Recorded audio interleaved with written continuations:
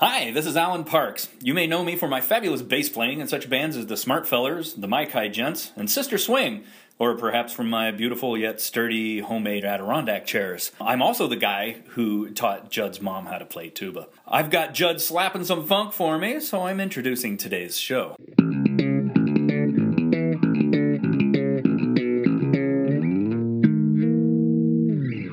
Judd's got cookbook authors extraordinaire Hugh Carpenter and Terry Sanderson. They are two erudite, creative, and fun folks, and you'll have a good time listening in. But before we get to it, I want to invite you to visit one of my favorite Napa spots, Judd's Hill. It's conveniently located at the south end of the Silverado Trail, and they'll show you a good time with some fine wines. Visiting info is at www.juddshill.com. The site also has fun videos, poetry, and, yes, of course, wine. Put some in your cart, and then type in coupon code JNVS in lowercase letters to get 15% off your entire wine order. Want a better deal? I know we all do. Join the Judd's Hill Wine Club. It's free to join, and you could do it right there on the website. Judd will definitely take good care of you. Now, enjoy the show. My fingers are bleeding. Everyone's a Finkel friend on Judd's Napa Valley Show. Get ready for another heapful of fascinating things to know from witty and intriguing people on Judd's Napa Valley Show. No stale script and no rehearsing, live from a Napa studio.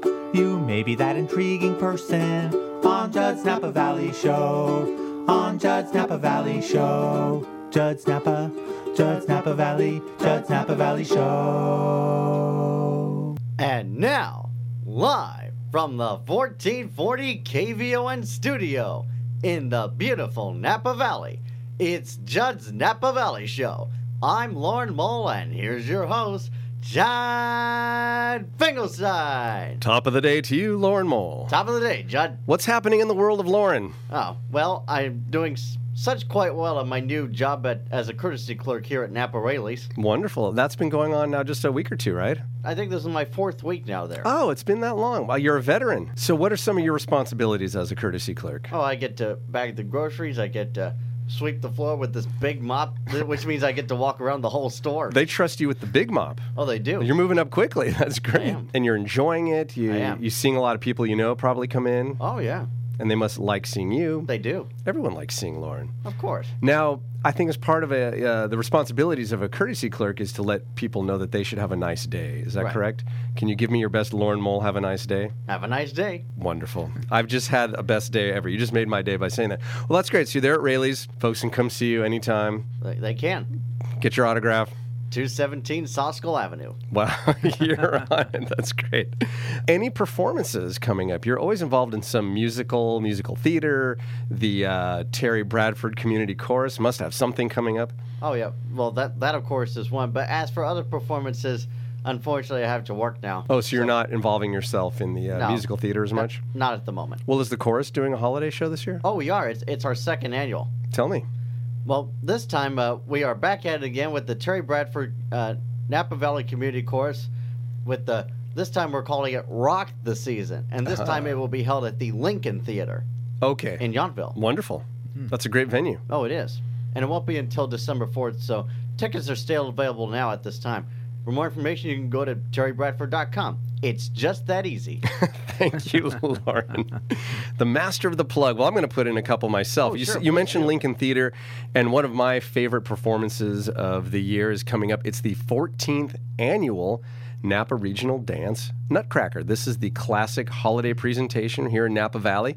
It's going to be December 20th and 21st at Lincoln Theater. Tickets are available now, and I recommend folks get them now because this thing only runs for 3 performances. It sells out every year at the Lincoln Theater. It's a big deal. So get them now at lincolntheater.com. This coming Sunday, this is November 2nd, coming up at the City Winery, which is the former Napa Valley Opera House. Beautiful venue.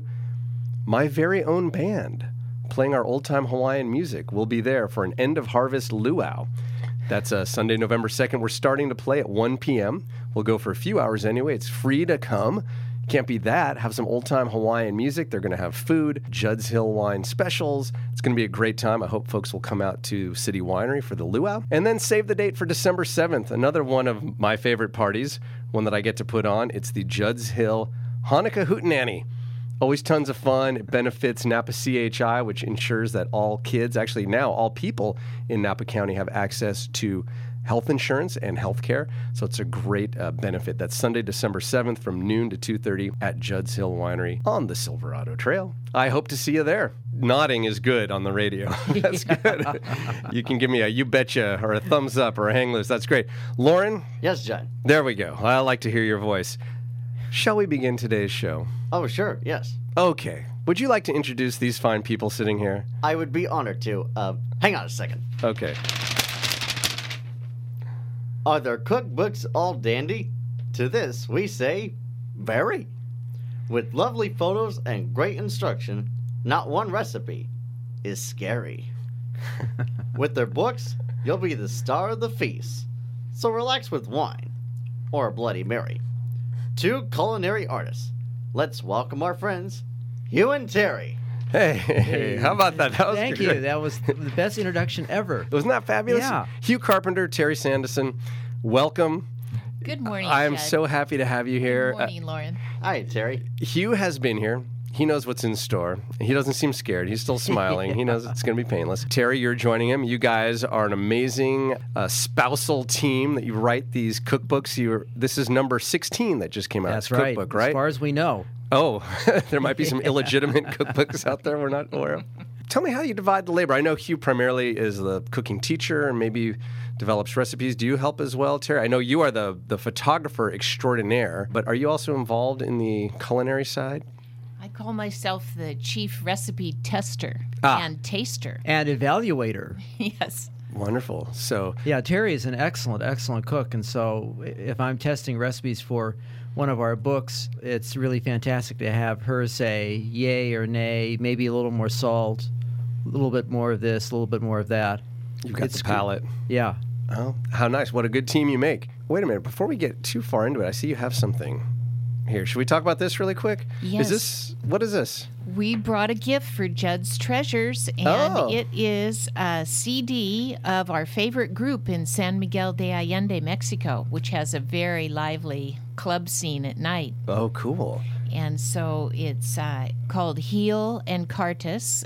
Heel is a guitar player, and Cartus is a jazz violin, jazz fiddle player from Havana, and they star with Doc Severinsen. Oh, no kidding. He lives in San Miguel now and plays a mean trumpet. Wow. So Doc is south of the border. That's great. Okay, so this is your favorite group. This is their CD, and you brought it here as a gift. Do you mind if I maybe share it with a listener? That would be That great. would be great. Okay, I want to listen to it first before I give it away, but I'd be happy to give this away. Folks, if you're listening and you are near your home computer or smartphone and you have access to Twitter, all you got to do if you want this CD is to send a tweet. The first one that comes in with the hashtag JNVS, stands for Judd's Napa Valley Show, and maybe you can put at Judd's Hill on there. It'll get to me really quickly. The first one gets to have this. I'll bring it back to Judd's Hill Winery. I'll have it for a few days.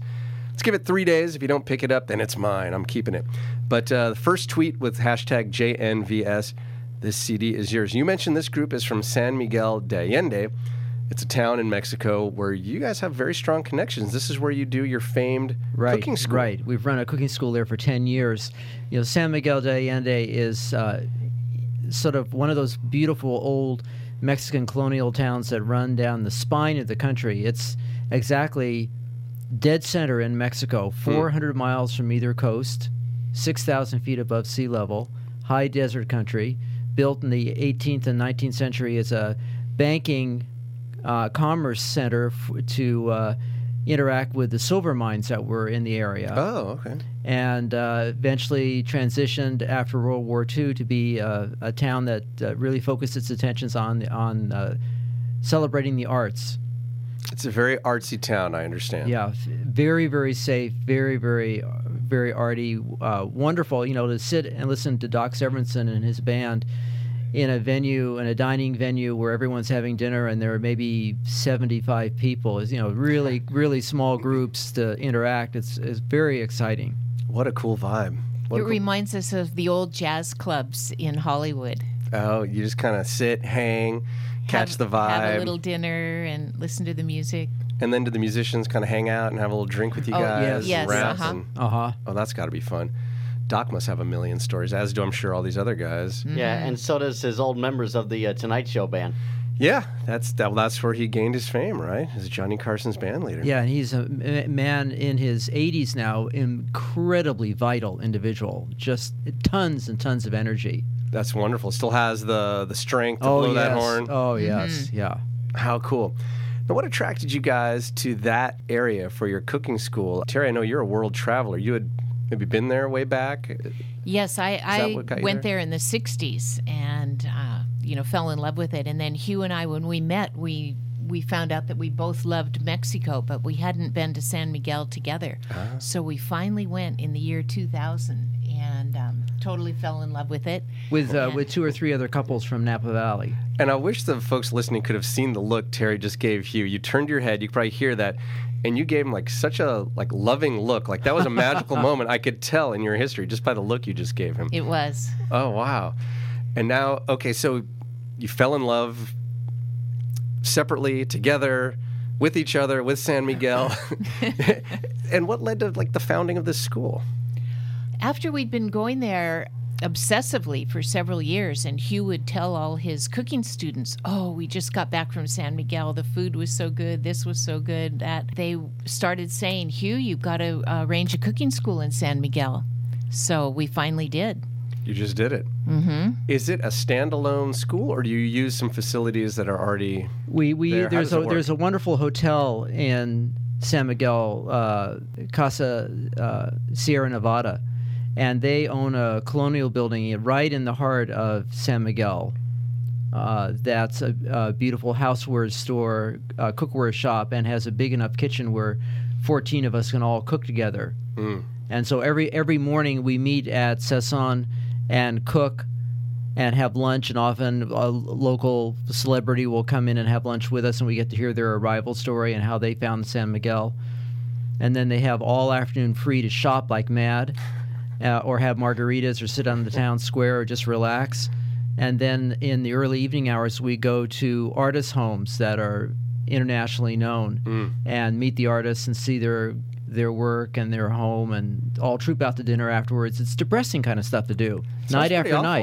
So it's sort of food, people cooking, pay and you for this torture? Shopping and arts. Yes. That sounds great. And each session, you said, is 14 people? 12. Yeah. Oh, 12. Oh, and then you two. Yes. 14. Wow. So it's very intimate. You really get to know each other. You probably Right. We try to keep it small because going through the markets and so forth, you get beyond 12 people. It's hard for everyone to really interact with what they're seeing. Right, and you want folks to have that experience where they're really in the midst of it and not just then, part of a big group getting herded around. And then one of the things that we do, which I think is really neat and is a little bit different, is that each day we do about 5 recipes of mine that are sort of a Californian's take on contemporary Mexican cooking. It's not necessarily authentic, but each dish has all the flavors of Mexico. But then we also have a Mexican chef, Emmanuel, who does one recipe each day that's based on his mother's repertoire. Oh. So you have both the new and the old in the classes each day. And it's really, really fun to see that. And then the two of us play off of each other as we're presenting our dishes. Now, does he have your sense of humor as well? Can you guys... He's charming. He's utterly, utterly charming, yeah. Because one thing I've heard from 100% of the people that I've met that have been in one of your classes, either down there or locally, is that not only do you learn great techniques and ideas, but you're funny. I mean, they laugh their heads off. So does this guy participate in that? Can you kind of rib each other? Yes. Yeah. I think that cooking is meant that to be fun. That was a hilarious fun. answer, by the way. Yeah. Yes, we do. And we're this funny. Yeah. Sorry, you're saying. I think that people who are good cooks are usually fantastically well socialized and fun to be with in the kitchen. And so we usually get a group of people that come down mother-daughter teams, groups of couples traveling together, people coming to celebrate a special anniversary, all of whom are very well socialized, and even if they don't consider themselves to be wonderful cooks, are willing to learn and have fun and kick up their heels and have a good belly laugh now and then. Yeah, it sounds fantastic. Yeah. And I would imagine with that small of a group that everybody really makes friends. Oh, they're yeah, and we have like-minded. people that come back over and over again. Oh, yeah. We're having a couple that's coming back this March for their third or fourth time out of 10. Oh, so wow. either it means that there's a difficulty translating the material that I say. They're not getting it. Yes, They keep yes. coming back. Okay. Yeah. Probably not. It's probably they're just having way too much fun Yes. to not come. It happens 3 times a year. This Right, year- we do Go do ahead. it in February. Yeah. So we have 2 programs in February that run for a week each, and a program in early March. And we try to schedule this right when the winter is the most severe across the northern states. And so in San Miguel, that time of the year, it's the dry season, not the rainy season. And spring is happening at least a month earlier all the than jacaranda trees California. are bursting forth with their purple blossoms. Oh, and- beautiful. yeah, it's a fantastic time to be in. Every day is 75 degrees. And you're in the high country. Right, versus -0 in Chicago. Right, yeah. It sounds pretty attractive to get down there. As long as you're not an allergy sufferer, I guess, with everything in bloom. But Yeah. but great photo ops. 3 times a year, these sell out, right? Yes, we have just a few spaces left in the February 1 through 6 program. Otherwise, the other 2 programs are Yeah, sold out. yeah. So February 1st through 6th, 2015. Yes. If folks want to get up, ready to sell today, let's sell it out. Okay, you can go to HughCarpenter.com, correct? Yes, that's right. Okay, HughCarpenter.com. Sign up today. No matter where you're listening, sign up. People Don't delay. People can stream this where, Lauren? Anywhere in the world. So that's right. Folks in Chicago or cold places could be listening right now via KVON.com. And the upcoming winter is supposed to be the most severe ever. In the northern states. Yes. So you need to go to Mexico You for have to. It's absolutely a must. and have warm, comforting food and icy margaritas. That sounds great. The book that just came out, this is your 16th cookbook, is sort of based on your experiences in Mexico. It's called Mexican Flavors. And tell me about it. You mentioned it's not necessarily all traditional Mexican recipes, but it's Mexican flavors incorporated Right. into new. Right. And so what Ideas. Terry and I have done is we've done, odd riffs on things like quesadillas that are filled with thinly sliced papaya and brie. And racks of lamb with chocolate and chilies and cilantro. Yum. And little pan-fried sopas or dumplings with a chipotle chili sauce. Oh, it's so good. So we try to do things that are, and avocado that's pureed just in a blender with ginger and cilantro and hot sauce and served chilled in little shooter glasses. Wow, that's wonderful. And that's all in the book. That's all in the book, page 14. Great. I don't remember which page it was, but I have cooked out of this book. In fact, the first recipe I made was right after I had to cancel on you guys. We were going to do a show. Through whatever miscommunication, you guys showed up. I wasn't there. My sincere apologies once again. But I'd lost my voice. I was not feeling well. I was ragged. I kind of sounded like this. I think I talked to you on the phone. So I opened up this book, Mexican Flavors, and I found the Sopa Azteca, the Aztec yes. soup. And I said, this is going to bring my voice back. Based on chicken broth Exactly. for health. I made it up. It's a tortilla soup. Your riff on that with tomatoes and chicken broth and guajillo chiles. Yes. And beautiful guajillo chilies. Wonderful flavors that added to it.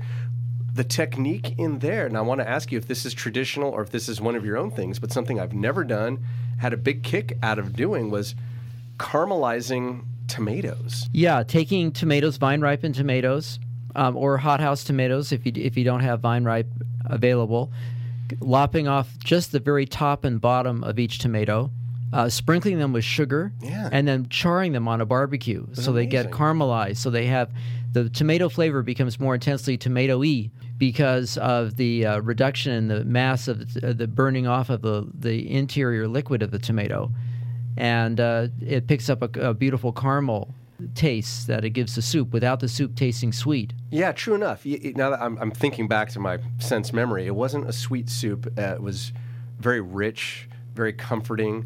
It felt like it just filled my senses with the aromatics from the chile and I guess the leftover caramelization that was in the kitchen. Right. I felt so good afterwards. It warmed me. With the Guajillo chilies were not spicy, Right. but they had a warming effect. Like my body just felt nice and warm, and honest to goodness, my voice started coming back and my energy came back. It's a great tonic, great. that Sopa Azteca. It is. What page is that? That's you just turned to it. You have it here. Page 91. Page 91, folks. Page Pick 91. up this book. That's and your then cure-all. in each of these recipes, we try to give variation, so you're not just stuck with one recipe. That's kind of one of the things that we really pride ourselves on with our classes, because you could make that soup and serve the soup in little chilled in little shooter glasses, or you could serve it in a martini glass of big jumbo cooked shrimp on the lip of the, to dip it in, instead of serving it just as a soup. Or you could stir in seafood into the soup and make it into kind of a Mexican chowder. Yum. It'd be wonderful. I did as pictured, basically, with the avocado slice and the tortilla chips. And I didn't really salt the soup as I was cooking it, but I used salty tortilla chips in the soup to kind of give that its salty flavor, kind of bring out the flavors. That was kind of fun. Another thing I appreciate about this book, Mexican Flavors, is how you talk about the building blocks of flavor in Mexican cuisine. And it's really eye-opening. I mean, I consider myself somewhat of an accomplished home cook. I mean, I can find my way around the kitchen. Certainly not a professional chef by any means, but this really opened my eyes and gave me some new tools to use on how to use the different chilies. Like, you talk about the different chili peppers and the flavors that they can impart, and then so many other elements such as, well, the chicken broth, such as chocolate, tomatoes, all these things that you can use to build flavors in the cuisine. Yeah, chilies are really an important part of their cuisine, both fresh and dried. And remember, of course, that a fresh chili's name changes when it's dried. So a chipotle chili is a dried jalapeno. Oh, I didn't know that, really? And a poblano, a fresh poblano, which poblanos are only fresh, when it's dried becomes a ancho chili. Oh, that's the ancho chili. Yeah. Those are good. And there's a lot made in Mexican cookbooks about, well, this recipe calls for a Guajillo chili, and if you don't use a Guajillo chili, you're just in deep trouble with this recipe. But really, it's not true. I mean, basically, chilies that are the same size have roughly the same heat level, even though they may be minor differences in flavor. And so all these chilies that are the same size, and we have pictures in the book of all the chilies life size, the actual size that you would see them in the market, can be used interchangeably. Oh, cool. That's a great guide. I didn't realize those were life-size photos. That's a good tool. I can kind of bring that book in and compare. You can cut them out if you want to, yeah. Right, just don't cook with the pictures. Don't throw those in the recipe, in the blender. Speaking of blender, you also mentioned how that revolutionized modern Mexican cuisine. Yeah, I was just teaching on the East Coast, and so at the beginning of the class I would say, now I've got this cookbook for someone who can tell me what really happened that was important in Mexican cooking in 1955. And of course it'd be a sea of blank faces. Yeah. But of course it was the introduction of the Sunbeam electric blender. The electric blender in Mexican cooking revolutionized Mexican cooking starting in the mid-50s. How so? Because everything is labor-intensive, and everything was pulverized using a molcajete or a lava rock, back and forth, with Just the grinding. home cook being on their knees, going back and forth with this, grinding it up. And Mexican cooking was incredibly time-consuming to do. And that's all changed because of the introduction of the blender. Wow. And if you walk down a street in San Miguel and you walk past the windows of kitchens that are right next to the street, you'll hear a blender and then another blender and another blender as you walk down the street. And that's okay with you? From house to house, absolutely. You're not one of these purists that say, well, if it's not done with the molcajete, it's right. I'm not going to kneel on a stone floor and puree the soup that way. I'm going to use electricity. This is good progress. Yes. Okay, that's good to know. And I never thought that's an essential tool in the Mexican kitchen now, the blender. Very cool. We do have to take a break. We're with Hugh Carpenter, Terry Sanderson, authors of 16 cookbooks, the latest one called Mexican Flavors. We're going to hear more from them really soon. We'll be back with more of Judd's Napa Valley Show right after these messages. at 1440 on your AM dial in Napa and streaming live around the world at kvon.com. It's Judd's Napa Valley Show. Why, thank you, Lauren Mole. No problem, Judd. Right on. Anytime to help. I appreciate that. I can count on you anytime. Another nod. Thanks, Lauren. We're here with Hugh Carpenter and Terry Sanderson, authors of 16 cookbooks, many of which have won awards from the International Association of Cooking Professionals, James Beard Award nominated. I mean, you guys, you're big time. I'm excited to have you here. How did I get worthy? Oh, we've only known your family for 30 years. Is that it? Yes, yeah. I was born into worthiness? Yeah. Because I'm only 20-something years old. We're talking about the new book.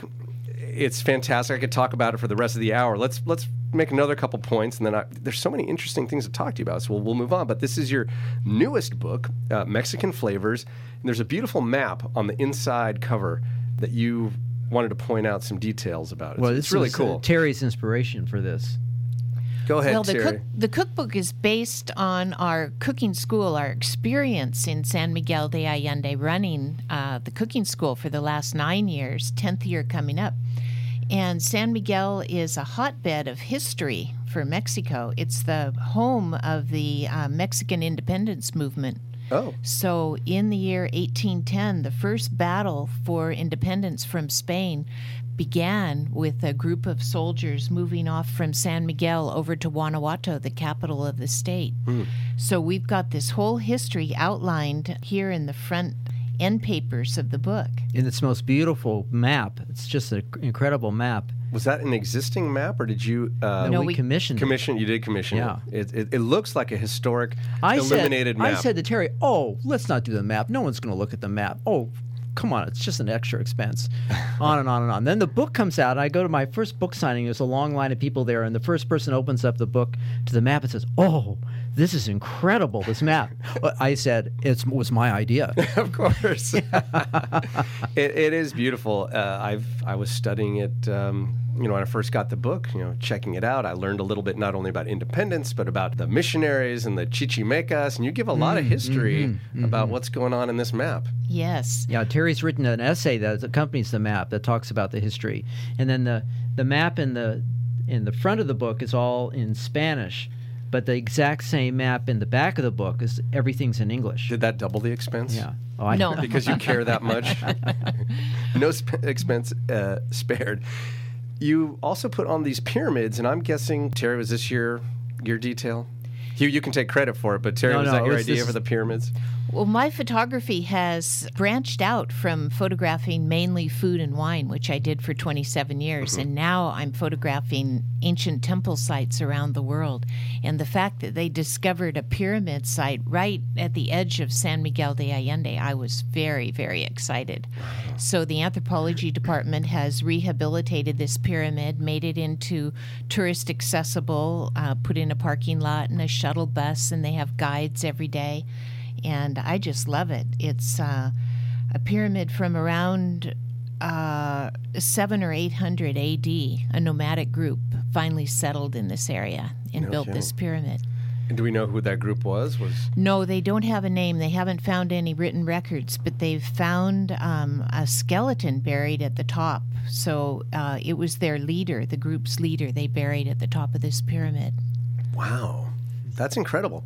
So your fascination with these ancient sacred sites, is that what's driving your world travels? You guys were recently in Iran. Mm-hmm. Was that what brought you there, to see ancient sites? Was it a cultural trip? Not a lot of folks vacation in Iran these days, so I'm really curious to hear more. Not only many Europeans vacation there. Yeah, it's just the Americans. Okay, Just the Americans who aren't there. In our bubble here, we don't hear about a lot of folks. Yeah, we think, going there. no one's going there. But of course, actually, the rest of the world is going there, but not Americans. Okay, so what was your experience like? The architecture is just incredible. Well, the people were really friendly, and they actually were so happy that the ice was thawing. When they discovered that we were Americans, they were very warm. People would and come up friendly. on the street and say, "Where are you from? Where are you from?"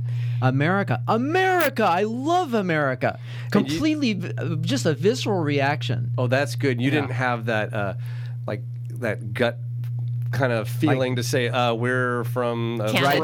or Yeah, something, like yeah. I saw Argo. They all pretended to be Canadian. There was no sense of minders, Okay. Yeah. That's good. So you saw beautiful The places, architecture friendly of the people. old palaces and the mosques. Great and mosques. it's very easy to go into a mosque. And anyway, the ancient architecture is fantastic.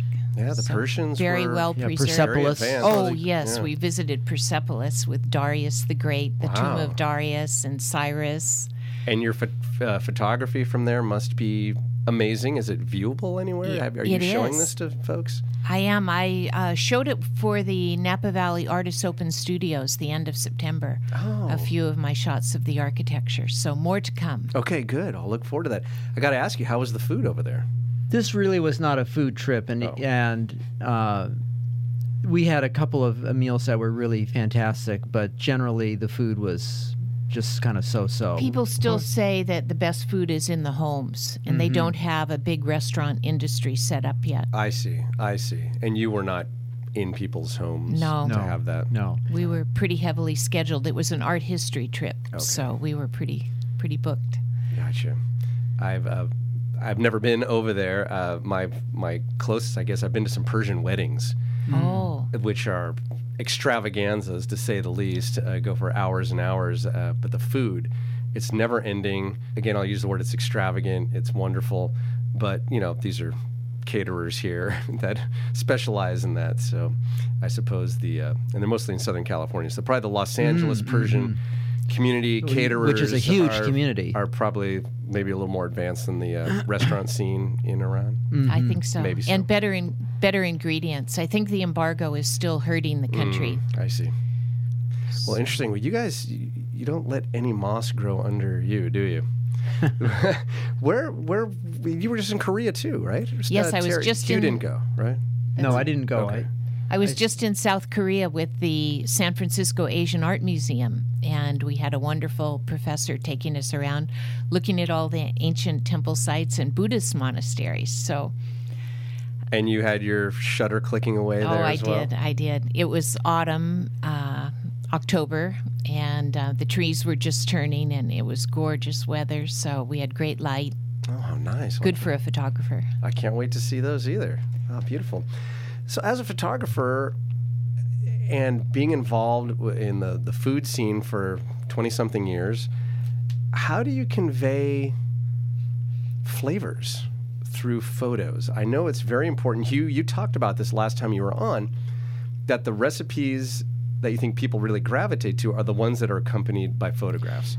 You want people to see what they're getting into. Right. So how do you approach that? What is your take on getting people to taste these dishes just by seeing them, to say, I want to cook that? Well, I've taught food photography for many years, and there are actually theories about food photography. When you don't have smell, you just have your visual sense to appreciate the food. Texture becomes the most important thing.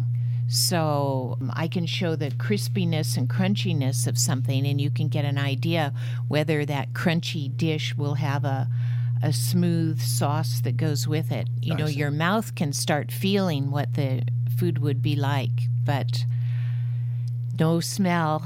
Right. Well, Hugh is turning to a page right here. Oh, this Let's is see. Serrano's Shrimp. jumbo shrimp that are stuffed with a Mexican Serrano butter sauce, where you take the Serrano chilies or jalapeno chilies and liquefy them, puree them in a blender, and then with lots of fresh cilantro and garlic, you make this kind of what a European chef would call a compound butter. And then you fit that soft butter mixture underneath the shell, between the shell and the flesh of the giant shrimp, my and then you gosh. barbecue the shrimp. And you have shrimp that have much more flavor of their own because they don't dry out on the barbecue since they're protected by their shell. But then you also have this fantastic compound, spicy chili butter that's underneath each bite.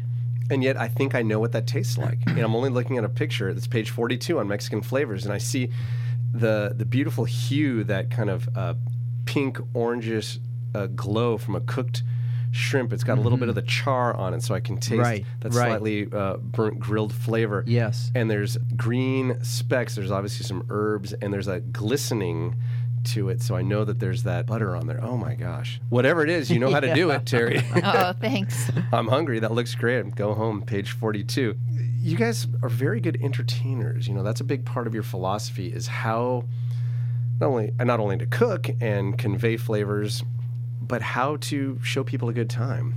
You want to talk about it? I know you're not into this whole show-off fancy dinner party thing. Right. I think, the thing is that if you give a fantastic dinner party and you do everything yourself and you spend untold days with the preparation and then the presentation and so forth, it's kind of intimidating for your friends that are going to be around the table at the same time. If you can get people to bring a bottle of wine and someone who makes wonderful desserts brings a dessert and someone else brings an appetizer, it's more of a we event and it's more collaborative.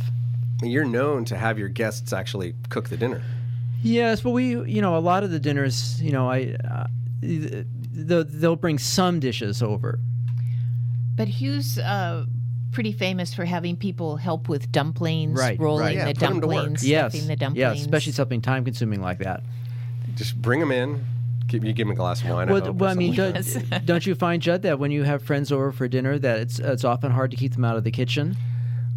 Well, there's really, I've never actually used my living room to entertain people. It's they come over and they're immediately in the kitchen. We stay there, and our dining is adjacent. It's open, so they just gravitate right there. Nobody's going to hang out in the living room. So you're right. The same at our house. Put them to work. Have them help plate the entree and cut up the cheesecake for dessert and so forth. Any funny stories resulting from that? Having folks helping you cook, or just odd. It seems like that would be a good seed for some odd stories. Yeah, we had a dinner party many years ago with our publisher, Phil Wood, who was the publisher for 10 of our books. And it was in the evening, and it was really dark outside, and there was a next door property that had hired a sheep herder, goat herder from Bakersfield. And the goats got onto our property, and so it was like this giant mowing machine that you could hear kind of moving across, consuming every rose bush, every dahlia, every growing plant. No. And so your whole landscape. Yeah, was so disappearing. everyone at the table, there were about 12 of us. We all rushed outside. But I said to Phil, who was a little bit infirm at that point, I said, now you're a publisher and you've got to stay in good health. You cannot come outside and poke around in the dark trying to tackle these goats. And so in just like 2 seconds, he was out there tackling. Grabbed his flashlight. He wanted to be a part of it. Yeah. And it was just the funniest story. So we had to make a long line and chase the goats back under the fence. And then seal the fence. And, it was all done in pitch darkness. And talk about putting your guests to work. We opened some more wine. You did. What a story. And the folks probably never forgot it. That's right. Never forgot it. Right. Put them to work in the kitchen, put them to work goat herding. Amazing. How could I replicate that? How do I give somebody that type of experience? You can't. It's a Napa Valley experience. Yeah, for sure. It's being willing to be spontaneous. And that's really important, isn't it? Yeah. I do thrive on that. Either, surprising folks or getting surprised myself. I just love that. Do you have some tips? We got the holidays coming up. A lot of people are going to be entertaining. You mentioned, get your guests to maybe help out. Hugh has an exciting idea for our turkey I'm really, this year. really excited about the every year I do the turkey, the gravy, and the stuffing, and that's sort of my specialty. And then everyone else pitches in and does other things. Yeah. But this year I'm going to serve the turkey not only with our traditional gravy, but also the way it's served in Mexico, which is with a mole sauce. Ooh, mole meaning mixture. Yeah. And in this case, a mole sauce that's a red mole sauce with chocolate stirred in at the end, as an alternative, quote, gravy to serve with the barbecued turkey. Oh, that sounds wonderful. I'm sure everyone's going to try that. Yeah. So I'm already dreaming about the 30 ingredients that are going to go into this mole sauce. We have a blender. Oh, yeah, I have a blender. I have one of those wonderful Vitamixes. Serious? Yeah. That sounds great. There's a lot of different types of mole, right? How do you choose your turkey mole? There are many different types of moles. There are green moles. We had a fantastic mole many years ago made by a chef in San Miguel. That was a pistachio mole. Yeah. Just green pistachios. Yeah. And seasonings. That was beautiful. But, of course, for North Americans, we're mostly familiar with the Mexican moles that are made with dried chilies that are rehydrated and pureed in an electric blender. The red moles. Yeah. And in this case, I'm going to use the ancho chilies. I'll use a couple of ancho chilies and guajillo, these long, slender red chilies that have a mild flavor and really delicious, and a chili called chili negro, a black chili. And that'll be the foundation, and then all kinds of nuts and so forth that are and spices that have been sautéed and lightly browned, and then pulverized in a spice grinder. And Oh, wow. Anyway, I'm dreaming about it every night. All right, full report. We want to have that. Oh, that sound means it's time for Judd's Napa Valley Show game show segment. What we're going to do right here, we have Hugh Carpenter and Terry Sanderson. Terry, you have a piece of paper and a pen in front of you. I want you to take that, hide it from Hugh. Don't let him see it. Hugh, what I'm going to do is I'm going to have you fill in 3 blanks. You're going to think. Terry's actually going to fill in the blanks. Then we're going to hear your answers and see if we can match. Are you ready? The 3 blanks are going to be, don't look, Hugh, hot blank, fast blank, and blank flavors. You can start thinking. A little thinking music for you, Hugh. So once again, we have hot blank, fast blank, and blank flavors. Hopefully this is stirring your memory. The creative juices are flowing. Are you getting some ideas? A few. Okay, Terry, have you... I've written them down. All right. Hugh, hot tamales. tamales. Terry, what did you write down? I wrote down Hot Walk, the Hot title Walk. of one of our most popular cookbooks. Oh, that's good to plug that, Terry. That's right. Okay, Hot Walk, one of your 16 cookbooks. Fast blank. Fast appetizers. Fast appetizers? Another title of our book. Terry, Yeah, what'd you that's write? the same that I wrote. Ah, very good. Where's that? There it is. There's that. You won that one. Blank flavors. Blank flavors. Yeah. Mexican flavors. Mexican flavors. What did you write, Terry? Yeah, that's the same that I wrote, the title of our current cookbook. Trying to mention every book that we've done. There you go. Okay. You won 2 out of 3. Tell them, Lauren Mole, what they've won. You just won a trip to Washington, D.C. Fabulous. It's not all expense paid, and you just have to go out there to Foster Road and stick your thumb out. But have fun. Say hello to the Capitol. Always What a exciting generous things. radio Great show. museums. We'll be back soon. That's great. In this book, Mexican Flavors, I can't stay away from it. I have to keep going back because I'm so intrigued by it. You talk about the 4 pillars of Mexican cooking. Yeah, well, there's several. There are chilies and corn and chocolate. What would be a fourth one? I think the 4th is tomato. And tomatoes, really important.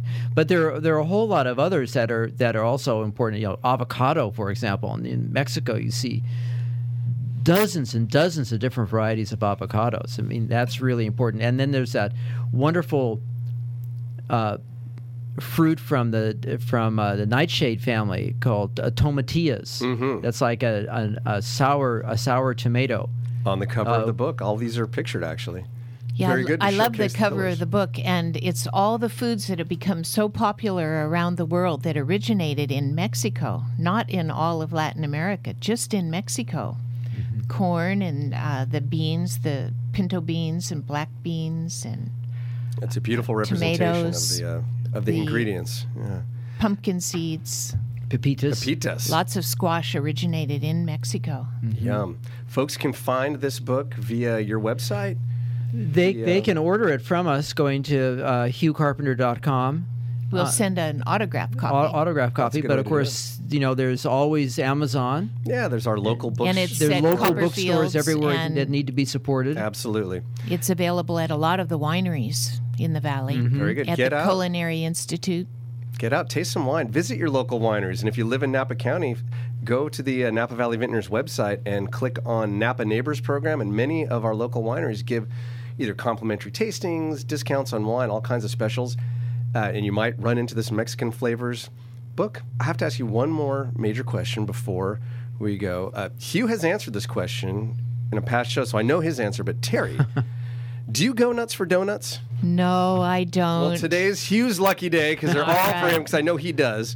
You mentioned that chocolate is one of the pillars of Mexican cuisine. So in honor of that, every one of these donuts in here features some chocolate. Oh. There you go. So Hugh, why don't you pick one? Lauren, feel free. We'll let Hugh go first. Let's see what his choice is. Oh, well, mine is the old classic. You know, The chocolate raised donut, the classic. Now, what recipe out of your Mexican Flavors book would you pair that chocolate raised donut with? With the homemade ginger ice cream. Wonderful. Because then you have this wonderful, slightly sharp tasting ginger flavored ice cream, rich from the use of eggs and cream, to dip into a chocolate glazed donut.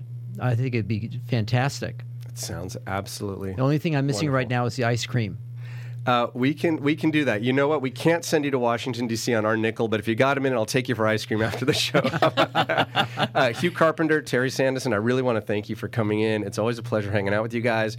I love this book. I love all your books. I've got at least over half of your books on my shelf right now. Now I need to go out and get the rest.